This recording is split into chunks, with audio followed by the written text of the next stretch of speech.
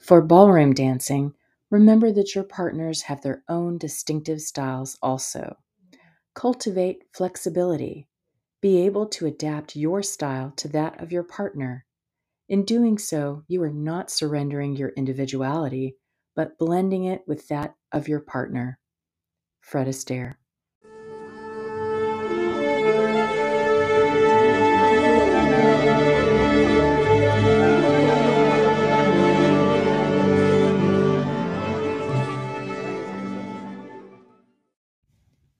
Welcome to Today in Dance, your daily dose of dance appreciation. My name is Dawn Davis Loring, and I will be your host as you meet dance professionals born each day of the year. Tune in to celebrate their birthdays and find out who shares your own birthday.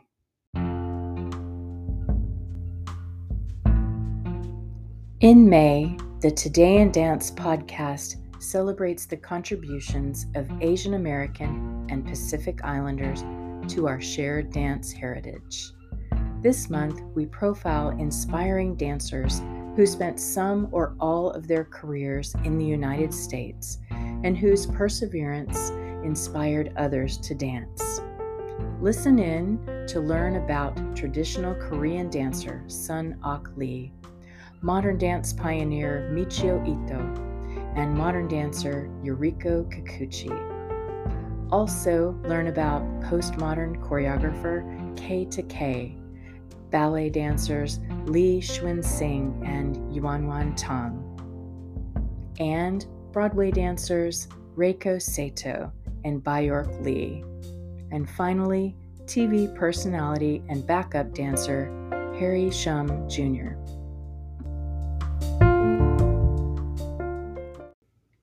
May 2nd. Happy birthday to Vernon Castle. Ballroom dancer Vernon Castle was born in 1887.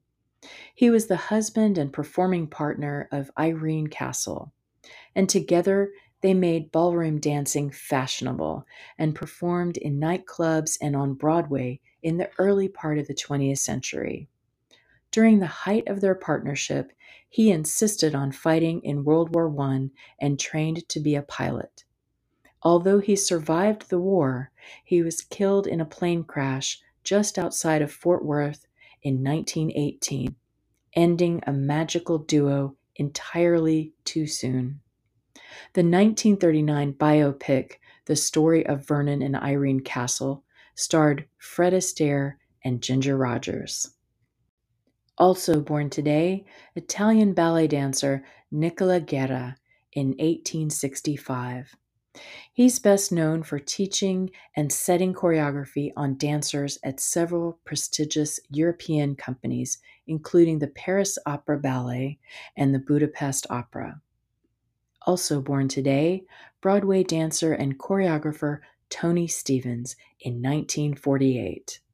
He was the assistant on the original version of Chicago in 1975, and he organized the taped dancer confessions that inspired a chorus line in 1975.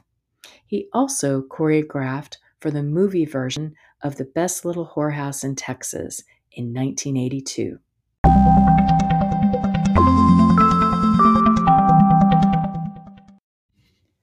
Please check out my website at dawndavisloring.com/todayindance, where you can find a dancer to celebrate any day of the year. You can support dance research and Today in Dance by donating a small amount monthly. Share this podcast with other dancers, teachers, and dance fans, and be sure to leave me a 5-star review on Apple Podcasts so more folks can find Today in Dance. Thank you so much for listening.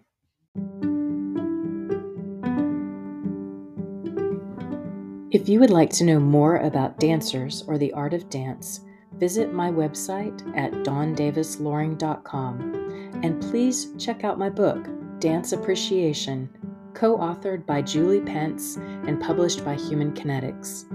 Dance Appreciation is available on the publisher's website and on Amazon and through other online booksellers.